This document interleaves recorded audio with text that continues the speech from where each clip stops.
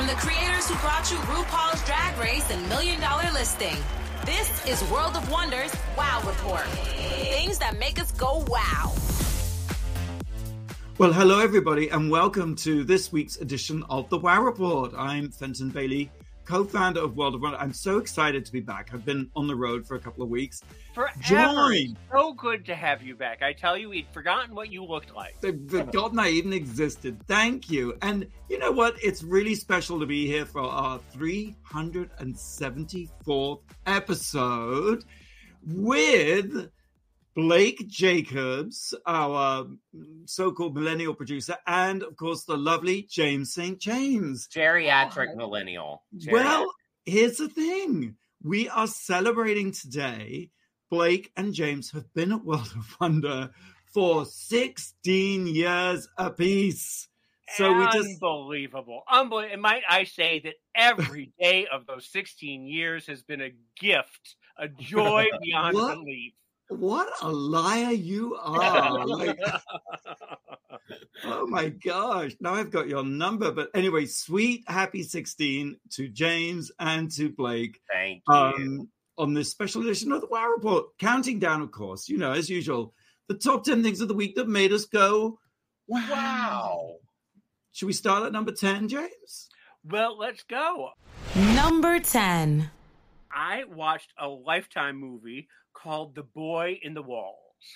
And I know that we've talked on this show about a 1970s era made-for-TV movie called Bad Ronald. Just last week on our Halloween show, we talked about Bad Ronald. Bad Ronald. It's a movie that traumatized me as a child about a family that moves into an old house and they hear things rattling around and there's food that's missing and they feel like they're being watched, and come to find out there's a psychotic boy living in the walls who creeps out at night and terrorizes them. Well, this is deja vu. What was the episode where we talked about frogging? The episode before Halloween. Yes. So this is a leitmotif on our show. We keep talking. Well, Lifetime has done a movie, and it is once again a family moves into a house, and here's something rattling around, and food is missing, and blah blah blah blah blah. And it is just terrible. It is the worst iteration of this theme that I've come across yet. But I had a wonderful time watching it. It was a great way to while away a Saturday afternoon. But interestingly, it starts off in the very beginning. It says based on a true story. Well, come to find out that the true story happened in 1987 with a boy named Daniel LaPlante who was living in someone's walls in someone's house, which begs the question: did he get the idea from Bad Ronald, or was Bad Ronald just an outlier? And remember when I talked about frogging, one of the episodes of the show was about this Daniel LaPlante guy where he hid in this crawl space. So yes. So Bad Ronald is a movie that came before 1987, right? Yes, it came out in like 1974 or something like that. And so the idea of people living in walls and crawl spaces, I guess, is both real and in fiction, but who is inspired by whom, I guess, is the question, you know, the chicken or the egg. Right. Yeah, so I guess this movie, this Boy in the Walls, had no idea that Bad Ronald even existed. They were just basing it on this story of Daniel LaPlante. This crawl space in the walls, is it like apartment-sized crawl space, or what? No. Between the walls in a lot of old houses, there's the wall, and then there's just like a tiny little area that you can between that and the other part of the wall, I guess. Because they didn't have insulation, so it gave them a little from the outside walls or something. Maybe. It's a cavity wall. I think they call it a cavity wall. So yeah, but it's not enough. It's like you have to sort of walk sideways through. But then there's also crawl spaces and there's all sorts of little areas. But this guy manages to have like peepholes where he watches them shower and things like that. So the movie was so bad that it de-traumatized you. Possibly. I'm no longer scared of people watching me in the walls. I want to be the person in the walls now, is basically it. Well, I think it sort of sounds fun. If I ever am homeless, I'm going to go find a house with some crawl space. Well, I mean, I guess this does happen fairly often because the show I watched had 10 episodes about 10 different instances. Well, was the boy cute at least? He was sort of cute in a very sort of spooky, psychotic way. I would definitely do him, yes. Well, that is not telling us much. All right, let's move on. That's streaming on Lifetime. James, is it a new movie from Lifetime? Or? Yes, it just debuted this month. They're doing all scary movies on Lifetime. Oh, I see. Okay. Look Who's Stalking is the next one that I'm going to watch. All right. Well, thank you. Number 9. Number 9. Skim Kardashian Scandal. Okay. I guess I am old and at this point out of touch because I saw this Kim Kardashian ad for her Skims line, which features the nipple bra. Yes. And she's, of course, everything with Skims is neutral tones. And she sat behind a computer, kind of like Noodles the Pooch. And she's, what is it she's saying? She's saying Earth's temperatures are getting hotter. The sea levels are rising. The ice sheets are shrinking. I'm not a scientist, but I believe everyone can use their skill set to do their part. That's why I'm introducing a brand new bra with a built-in nipple. What? So no matter how hot it is, you'll always look cold. I'm sorry. I know Tom Campbell is not here because he's a vigorous defender of all things Kardashian, but my jaw dropped with horror. Like, no, not because I'm an old fogey, because I have an objection to nipples. I don't think global warming is a joke. Like, I'm sorry, James. And so to use it all as some big joke for her icebergs and her, I was like, so I immediately turned to the internet because I know if you want something to be canceled, you just have to look it up on the internet and someone's mouthing off, condemning them for this or that or the other. Not a word. Everyone's like, oh, it's so genius. Oh, it's so funny. Oh, it's so brilliant. Not a single word about taking the existential problem in vain. Maybe that tells you what side of cancel culture you're on when you're trying to cancel Kim Kardashian for coming up with probably the most brilliant product of all time. I certainly am. I don't think there's anything brilliant in underwear worn on the outside. It's been a trend for decades. The Skim itself, I've always been kind of like, Skims, please give me a break. It's just a vest. It's just underwear. It's just, she calls it, shapewear. That's it. Shapewear. What the fuck is shapewear? It's just leggings and shit. There's nothing. I was always like, what? Skims is worth $1 billion. And then 2 weeks later, it's worth $2 billion. And now it's worth $4 billion because of a freaking nipple bra. I'm like, I'm sorry. I'm just like, I am outraged. I am sitting here in shock. Outraged. I don't know. I think Skims is very sort of chic and lovely. I think I love that it's sort of all flesh tones and shape. I think it's just. I thought they just released a men's line too. They did, and I looked them up. It's nothing. It's just underwear. It's a vest. It's a wife beater. There is nothing original in them. She got $1 billion contract with the NBA to wear it, right? What? FD, it's just underwear, James. Calvin Klein was like 50 years ago. I am not seeing the originality. I'm not seeing the contribution to culture. I'm not seeing the usefulness other than, I guess, to accelerate global warming. So it's so good to know that everybody's nipples will be showing as we're broiling alive. We'll look cold while we're boiling alive. I love that this week you're the curmudgeon, that we get to alternate who gets to be curmudgeonly. And you're the Kardashian defender. I wouldn't dare say I'm defending them, yes. I wouldn't dare say any of this if Tom Campbell was here, because I know he's such a Kardashian fan, and I'm sure I'm going to get in trouble next week. But I'm like, really? No one's going to say anything? And even now, look at you. You're just like, ho, ho, ho. Well, I think that the pendulum swings back and forth with Kim, especially, where sometimes she's hated, sometimes she's loved, and because she came through the whole thing with Kanye, I feel like she's a little beloved right now, and that she can do no wrong. Which is not Taylor Swift, but apparently there is a line that this is very great for people who've undergone mastectomies or. I have seen that, yes, where a couple of women have said that they, have been our cancer survivors, and. Yeah. But she couldn't have been the first person to come up with a bra that has a nipple point in it. No, come on. It's the wheel. I mean, how long has the wheel been around? Like, I feel like in the 50s there were bras with nipples. I mean, the pointy bra that Madonna used to wear. And I remember an episode of Sex and the City where Samantha had the fake nipples, remember? Yeah. So, all right. So that's red nipples are not a new trend. Number 8. Number 8. Well, the gayest show on television is back with a vengeance, my God. And this season has everything, as Stefan would say. It had a 5-minute opening montage of women putting on hats. It has an all-new hot bearded daddy in the form of Cousin Dashiell, who is just so handsome, my God. It had a terrifying off-screen gay bashing.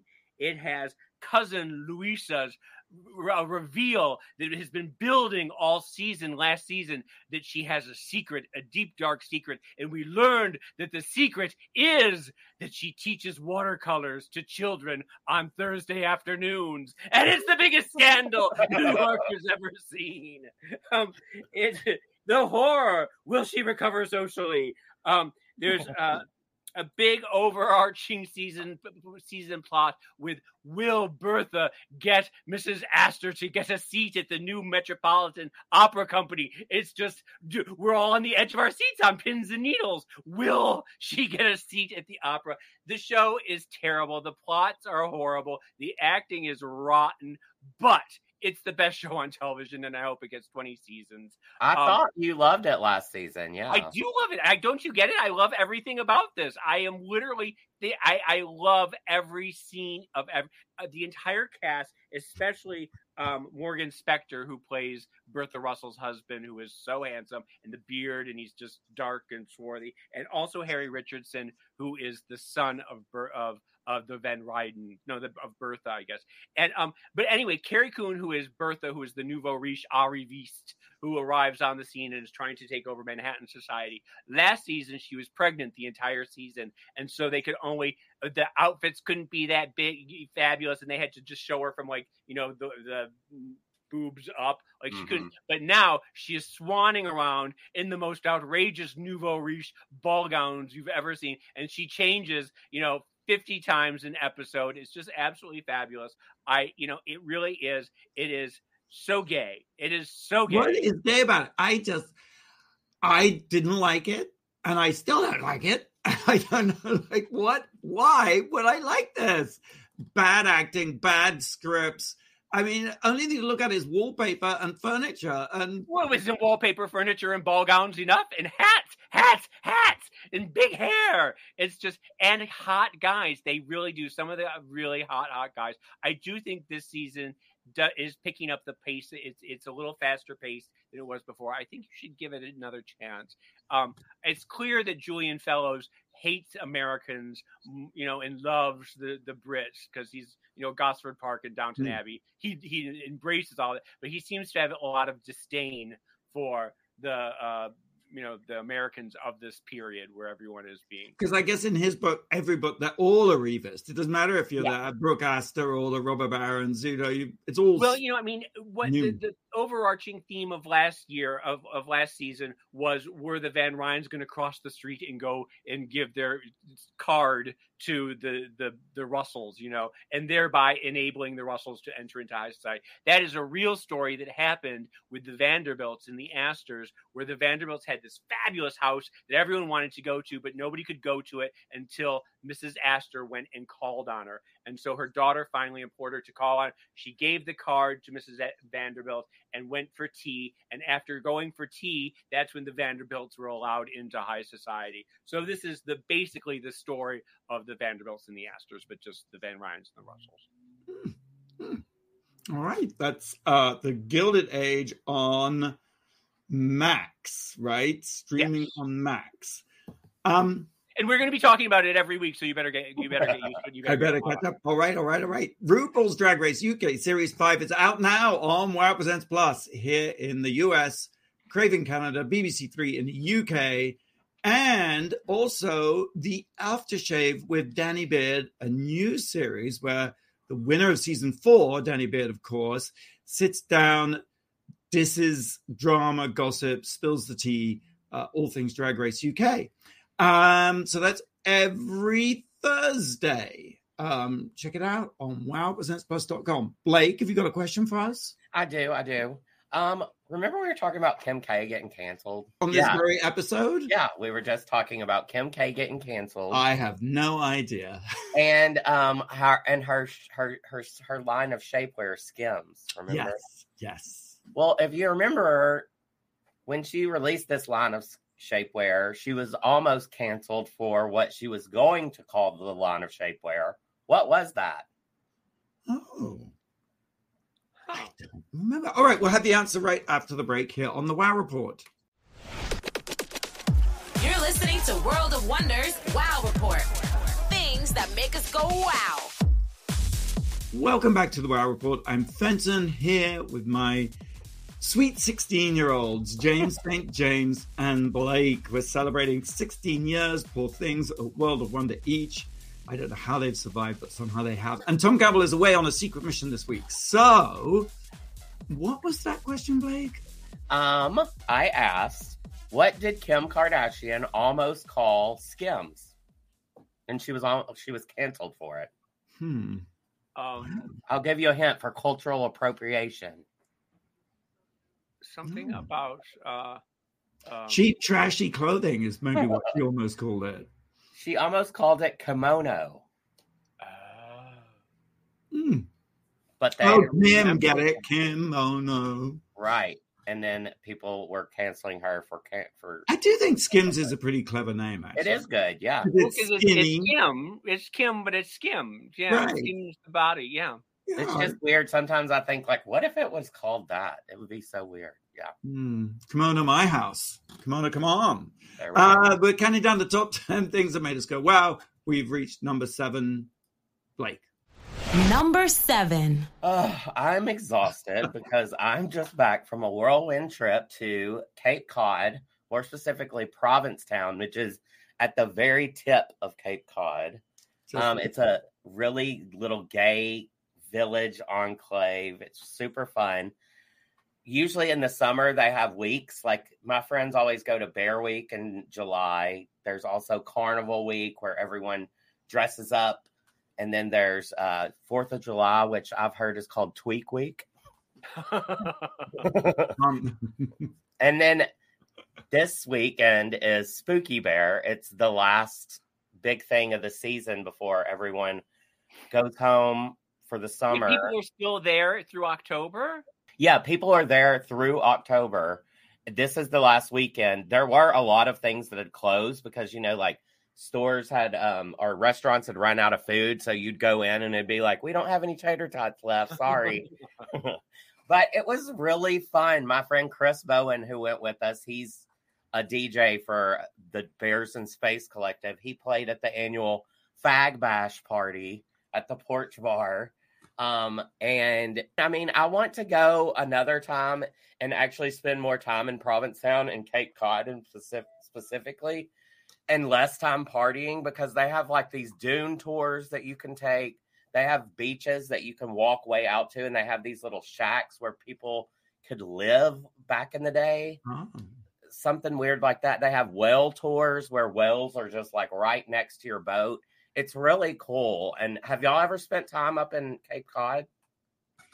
Yes, because I've been scouring every bookstore on the planet, and I went to a book event there over the summer, and I think there was a bit of a panic. So people were like, "Don't go in the water," because that's where Jaws was set, and sharks are quite plentiful up there, especially with global warming that Kim Kardashian thinks is such a joke.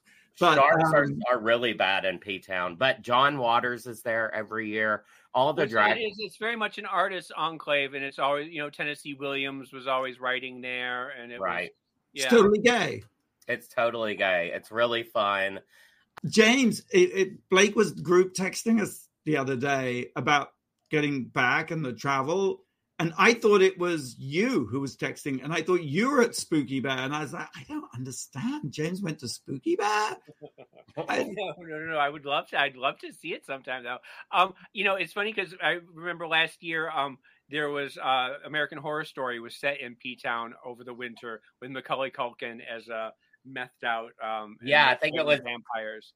2 years ago. It was the double feature season. The first half was about Provincetown, but it's super expensive, which sucks. But if you haven't get a chance to go, or even, the one thing that sucks is flying into Boston, that airport, and getting out of the airport because it was built for horses and carriages. So getting there, there's underground tunnels that once you're under there, your GPS doesn't know where you are. So it's crazy.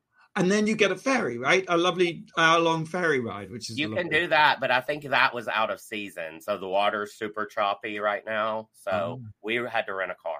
You can also fly, but that's expensive. Got it. Well, that's Spooky Bear, and Spooky Bear itself is one event or a party, and everyone. It's the weekend of Halloween every year in Provincetown. Spooky Bear. All right. Well. Number 6, James. Number 6. Number 6, I am reading a new book that just came out called Glitter and Concrete, A Cultural History of Drag in New York City.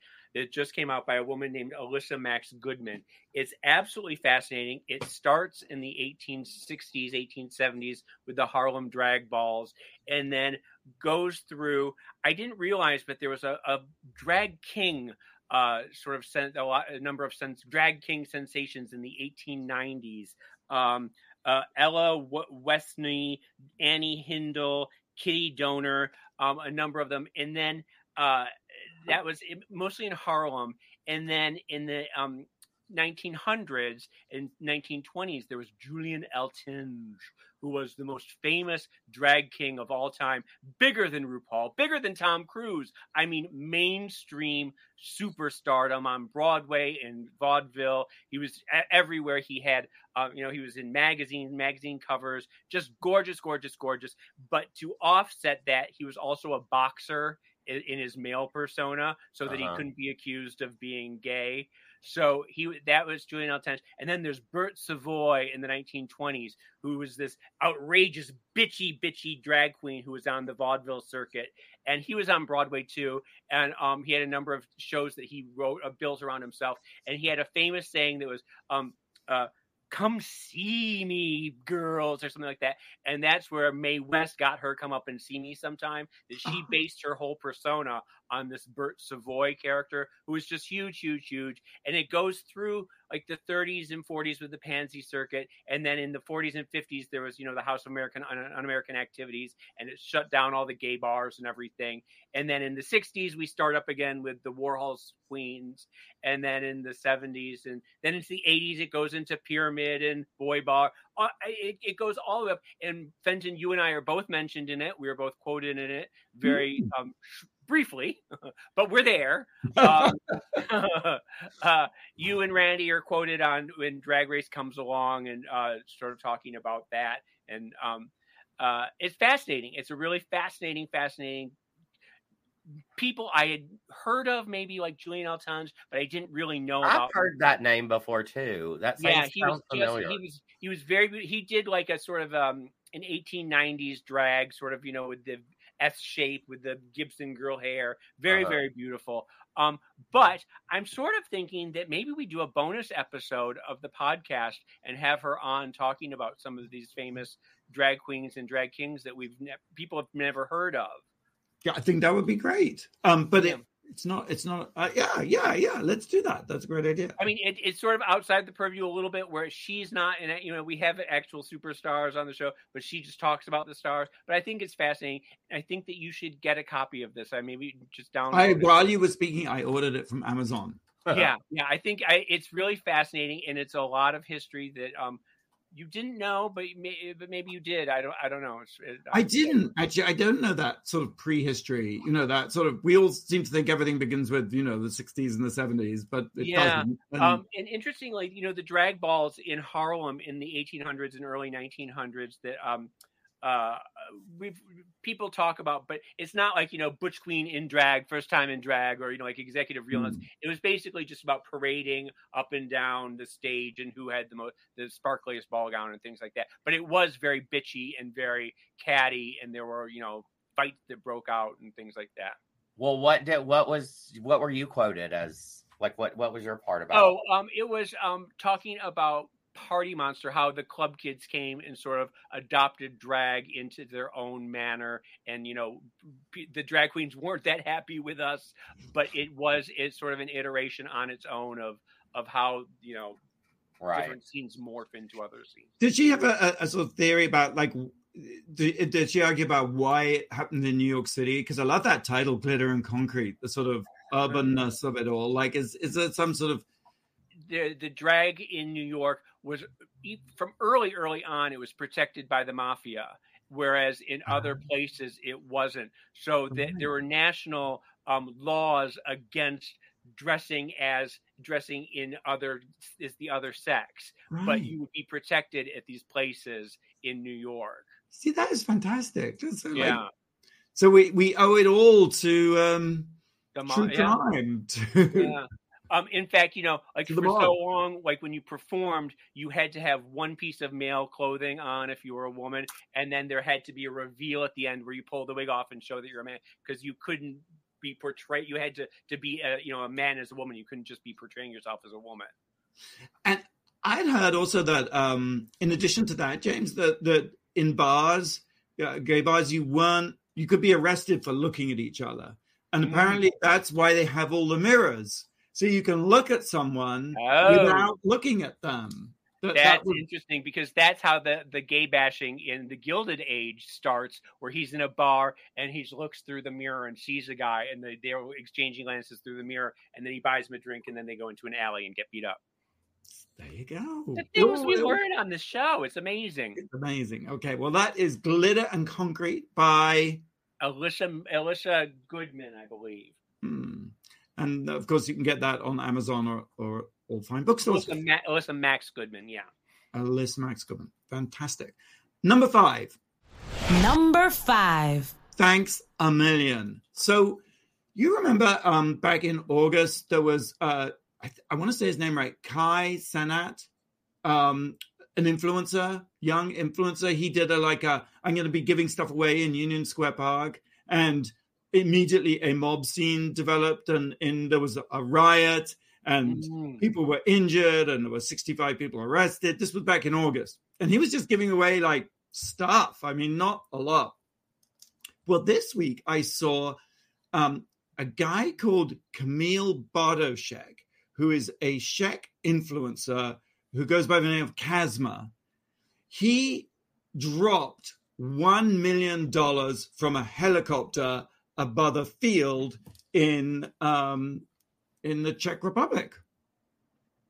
Yes, he did. He was running a competition on his socials where people had to decode a clue from something called One Man Show the Movie. I couldn't really tell you what that is. I haven't looked it up. But One Man Show the Movie, and there was a clue in it as to where the $1 million was. And basically you had to register, follow him or register to solve the thing, and no one solved it. So he decided that the solution would be to instead give the money away to everybody who had registered to be a part of the competition. So he posted a cryptic post at 6 a.m. in the morning, giving coordinates And then he rented a helicopter. He got one of those containers that are on container ships, loaded it up with $1 million, flew in the air, and above the town of Lisa Nad Lahem, opened the doors and dropped $1 million on the thousands of people below. And how did that go for the thousands of people? I can't imagine. Well, from his point of view of his traffic on his site, it went very well because he posted the video and it got 1 million views. He called it the first real money rain in the world. And no one has died or got injured. So that's, I guess, seen as a positive. That's what I was wondering. It seems like it would cause a stampede. There were like 4,000 people figured out where he was going to be, and they were all running around with bags. Slightly weirdly, one site said that some people brought umbrellas to grab as much money as possible. I don't see how that works, but put it upside down maybe and catch it. Yeah, sometimes like when it catches the wind and it inverts itself. Oh, okay, but I'm not normally around when money's flying through the air, so I don't know. Well, but it sort of sounds to me like that's not something that you can just wake up in the morning and decide to do. The logistics of renting the helicopter, getting the box, getting $1 million in like $1 bills. I mean, that takes a lot of planning, doesn't it? It did. I mean, I don't mean that from when he posted the cryptic message about where to be that he then said about the helicopter. I think he planned. He got in the money, he got in the helicopter, got in the container, and all that malarkey. But it looks. I mean, my immediate instinct was, well, this is not real, but looks totally real. And the weird thing is, I mean, that's a weird thing. I can't figure out why Kim Kardashian isn't canceled about her global warming. And I can't figure out why this story isn't everywhere. It only seems to have been picked up by the India Times. And it's sort of big in India, but not anywhere else. Did the story say how much like one particular person got, like one person managed to nab $10,000 or something? Was there a big winner of the day? No, it did say that every banknote had a QR code attached to it so that people could link it to an online platform and give the money away to charity, which also seemed... Well, I don't think I would do that. Well, I know you wouldn't. You would run to Bergdorf's. Right. Collecting your like $5 of... Should we take a break? Let's do it. All right. Wow Presents Plus, we have a new show, Sissy That Psyche, coming November the 6th. Oh, and Greg Heart's Drag on November the 8th. What is Sissy That Psyche? Sissy That Psyche is the sissies. Dr. Brinkley, his fiance, and his best friend from Aunt Jackie Productions, and spotted them one year at DragCon, and they were just tearing the place up. They were doing a sort of... sometimes before the panel, it's like, let's warm the crowd up. And they were doing this fabulous walking thing, and they were wearing practically nothing. And they were just like stars. It's like, they're amazing. And in Sissy That Psyche, they look at, because Dr. Brinkley is a psychologist, they look at scenes from Drag Race and sort of break them down in terms of what's going on, in terms of issues people might have. Yes. That's cool. Huh. I'm looking forward to that. Looking forward to all of them. Greg is the host of Drag Race Brazil, former winner of Queen of the Universe. And Greg is a superstar from Brazil. Love it. Sign up at wowpresentsplus.com. Thank you. You got a question? I've got a question for you. This one's weird. A dead body will never float to the surface in Lake Superior. Why? We'll have the answer for you right after the break here on the Wow Report on Radio Andy. You're listening to World of Wonders Wow Report. Things that make us go wow. Welcome back to the Wow Report. Fenton here with James St. James and Blake Jacobs. Tom Campbell is away on a special mission this week. We're counting down the top 10 things that made us go wow. Blake, you had a question? Yeah, I did. A dead body will never float in Lake Superior. Why is that? Something about like maybe the iron in the water or something like that, or maybe it's just so cold. Close, Fenton. Yeah, I guess it's so cold that the body doesn't decompose, and if the body doesn't decompose, it doesn't fill with gases. Yeah.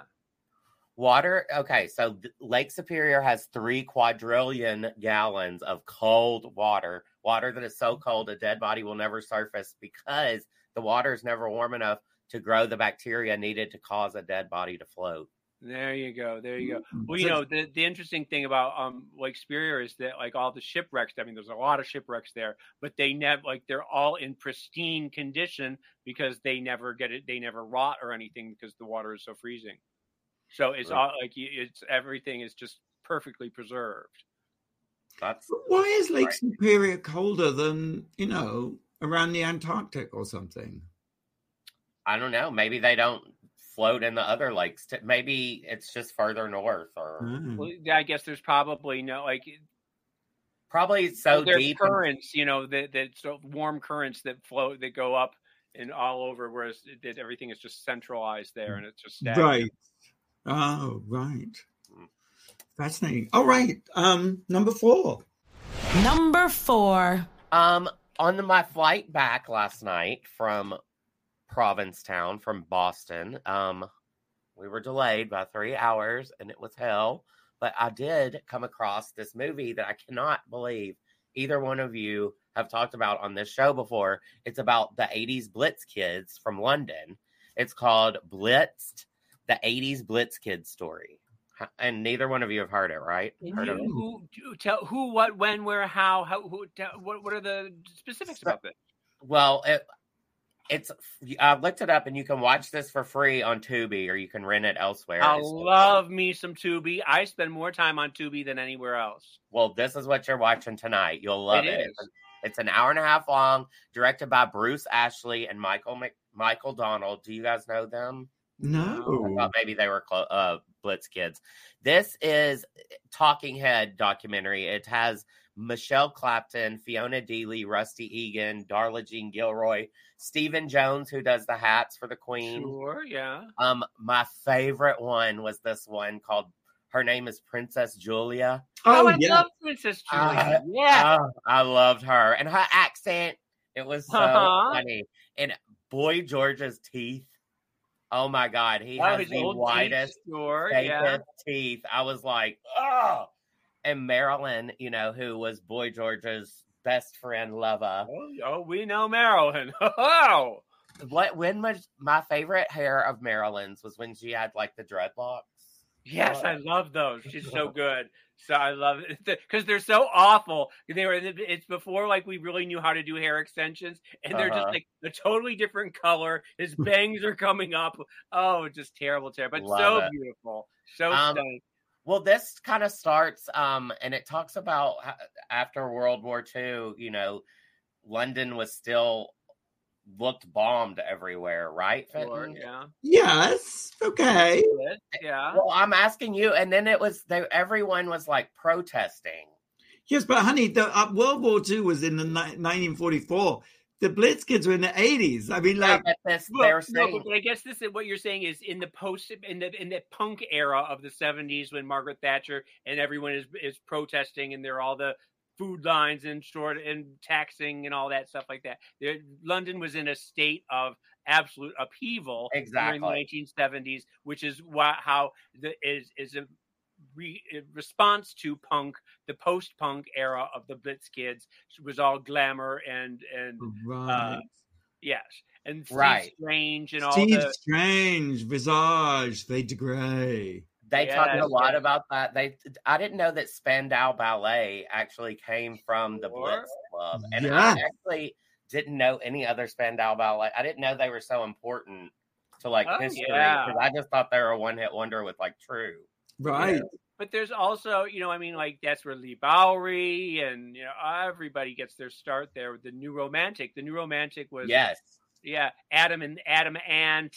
Oh, yeah. Andy Polaris. Malcolm McLaren, was he, They didn't talk to him, but he was mentioned for sure. Did they do Scarlett? She had the blonde hair. And there was a bunch of post-punk people that were really spectacular. Rachel Auburn, maybe. They were awesome. I didn't see their names on there. Maybe, I don't know. Who was Kinky Gerlinky, James? Oh, Kinky Gerlinky. Well, she had the club Kinky Gerlinky for a while. Remember that was sort of it went. the Blitz, and then Taboo, and then there was like Kinky Girlinky and a couple other places. I can't really remember right now. Gerlinda, yeah, was her name. Oh, Galinda, that's it. Yes. Yeah. How did Steve Strange die? He had sort of tragically, Fade to Grey was pretty much his only hit. He only had a couple of hits, and so I think for quite a long time thereafter, he was kind of bumping along. If you remember, he was at our Party Monster party in when we had the London premiere. He was there. In fact, I went to go to the bathroom stall, and I opened up the stall, and he was sitting there with a friend of ours smoking crack in the stall, and they were like, "You want to join?" It was like actual crack. It was just, I was a little shocked, to say the least. James St. James was shocked. I was because Steve Strange is an icon. Also, Pete Burns was there, right? Too. Pete Burns was there. Holly Johnson was there, if you remember. Right. Philip Salon. The Pet Shop Boys were there. Everyone was there. But I don't know if you remember, there was Lee Bowery had he had a boyfriend counterpart, best friend, Trojan. Yes.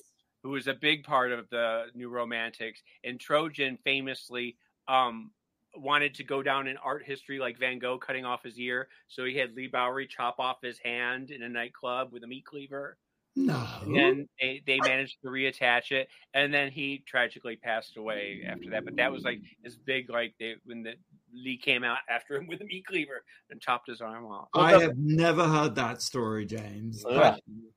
I've heard him spraying the crowd with, doo-doo enema. Thank you. How does the documentary end? Like, what's the sort of big takeaway? Apart from the fact everyone died. They kind of say at the end, like, the death knell of the club was when Mick Jagger came up and tried to get in, and they didn't let him in, but they were kind of like, if Mick Jagger's trying to get into the Blitz, it's the beginning of the end, So it was a really good documentary. There were a lot of parallels between that and the Club Kid thing, I thought. So sure. I loved it. And it was definitely a tsunami of hype in that, Spandau Ballet, I don't think they even played like one gig before they landed this massive record contract. Right. I think they were at this. They talked about the band invited all the Blitz kids to this rehearsal space on a Saturday morning, and they were like, somehow they all showed up, and a guy from Island Records, I think, was there, and he just asked, "Who's the manager to this band?" And the guy was like, "Me," and he signed them. And then they were on top of the pops. They were. Yeah, that's right. Wow. All right. That's Blitz, the 80s Blitz kids, streaming on Tubi, right? That's right. Mm-hmm. Number 3, James. Number 3 was a documentary that I watched on HBO Max called AKA Mr. Chow. And it's about the, famed restaurateur, owner of Mr. Chow's, and how he, it's his life story about how he escaped from China with his family. His father was a famous star of the Peking Opera, and they left China during some, I guess, Mao Zedong. I guess during that whole era, where there was some purges and stuff like that. And he ended up in London, and he was studying art at St. Martin's, and then he decided to go into the restaurant business. And you think that it's all going to be about how fabulous Mr. Chow's was, and how the Warhol hangout, and Basquiat, and Keith Haring, and Cher, and everybody, Mick Jagger, and blah, blah, blah. But it really isn't. That takes up like 3 minutes of the documentary. And then you think that it's all going to be about, first of all, I didn't realize that he'd been married to Grace Coddington from Vogue, which is sort of interesting. I didn't know that. Yeah, so that he was married to her before he was married to Tina Chow, and then he married Tina Chow. And you think that the documentary is going to veer into the whole, she was the most beautiful woman on the planet. She was a jewelry designer. She was an heiress, and she had the biggest collection of Balenciaga gowns, and she was a fashion icon, and everyone swooned when she walked in the room. And then she died tragically of AIDS in 1992, and was one of the first really high profile, like, cis women to die of it. I mean, even though she wasn't, it captured a lot of, but once again, the documentary doesn't delve into that much. What it delves into is Mr. Chow is now an artist, and his whole world now is making these huge, gigantic, like Julian Schnabel-esque 3D paintings that with eggs and blowtorches and this and that, and really crazy stuff. But he is now taken very seriously in the art world. Well, he was talks about how difficult it was to transfer going from being a restaurateur to being taken seriously as an artist. But now he has this, it's all about building up towards this big gallery showing that he's doing with these like 40 just gigantic. I mean, it's just fascinating, but it's when the documentary zigs when you think it's going to zag, and you never you think that it's going to be all about one thing, and it's really all about his art career, and so it's sort of interesting. How did he do that? Like, make that pivot, or that? How did he get taken seriously? Like, because it was an art world hangout for so long with Schnabel and Francesco Clemente, and all those in Warhol, and everybody hung out there, and so he knew Graydon Carter, Vanity Fair was really backed him very early on, and he I guess when you have that much money, you can just buy your way into a gallery. He manages to use everything he got from social climbing all those years and parlayed it into a new career. And did you like the film? I do think that Graydon Carter was very helpful in in this. Mm-hmm. And you like it, the doc? It's good? It's good, yes. It's like I said, I would have liked to have been a little more about Tina Chow and a little bit more about the Warhol scene and stuff like that. But it's fascinating. That's AKA Mr. Chow, streaming on Max. Number 2. Big Stink of Louisville. This is that item on the Wow Report where we talk about poo. Been traveling a little bit, been in Louisville filming something, and so went up to my room, brushed my teeth, getting ready for bed. Long day of filming, and sometimes in a hotel the sink can be a bit stinky. You're like, So I was like, Then I walked into the bedroom and I was like, oh my God, what happened? The smell was overpowering, and I thought, well, maybe there's been some sort of chemical leak or some sort of industrial plant accident. This is a hotel downtown Louisville. So I called the front desk and I said, there's a really awful smell in my room, And they were like, oh, yes, of course. Yes, we know what that is. And I mean, what do you mean you know what that is? They were like, well, if it doesn't rain for a bit in Louisville, the sewer gas just builds up and the whole of downtown just stinks of poo. Really overpowering. Nothing you can do. You can't open the windows because it's outside. I mean, it's everywhere. I mean, at first I thought someone had taken a shit in my room or something. I was like, but I called a friend and they're like, oh yes, that's what happens if it hasn't rained for a bit, cheery, there you go. And it was like that for like 2 nights, like around 10 or 11 at night. You would smell it. Gas would like waft up. Well, did it rain or something, and that's why you never smelt it, or? Yeah, apparently, like the dry months, and with global warming that Kim Kardashian thinks is such a joke, with the dry months increasing, you are a dog with a bone. It's going to be worse and worse and worse because some of those sewer pipes are like 200 years old, and they say they're working 16 hours a day, 7 days a week to do stuff, but it was a lot. I bet next time you go to Louisville for work, you'll stay outside of downtown, right? Yeah, I mean, maybe if fortune smiles on me, I won't have to go again. Like it was a lot. I mean, aren't they known for like baseball or something? It was where the Kentucky Derby is, and Louisville Sluggers. It came from there, sure. Right, mint juleps, I guess, are a part of Mary that. Lou Whitney, of course, and shit. And I think F. Scott Fitzgerald, when he was in the war, actually served there so that when Daisy Buchanan is in the bathtub in The Great Gatsby, clutching a letter that's disintegrating, apparently she was in the Sealback Hotel in Louisville, in old Louisville. The things we learn. The things we learn. So, but I'm sure they didn't have that problem in the Great Gatsby era. They were brand new then. Yeah. Well, yeah, it's just like, I guess there's a lot more people around and a lot more poo and the sewage pipes are older. All right.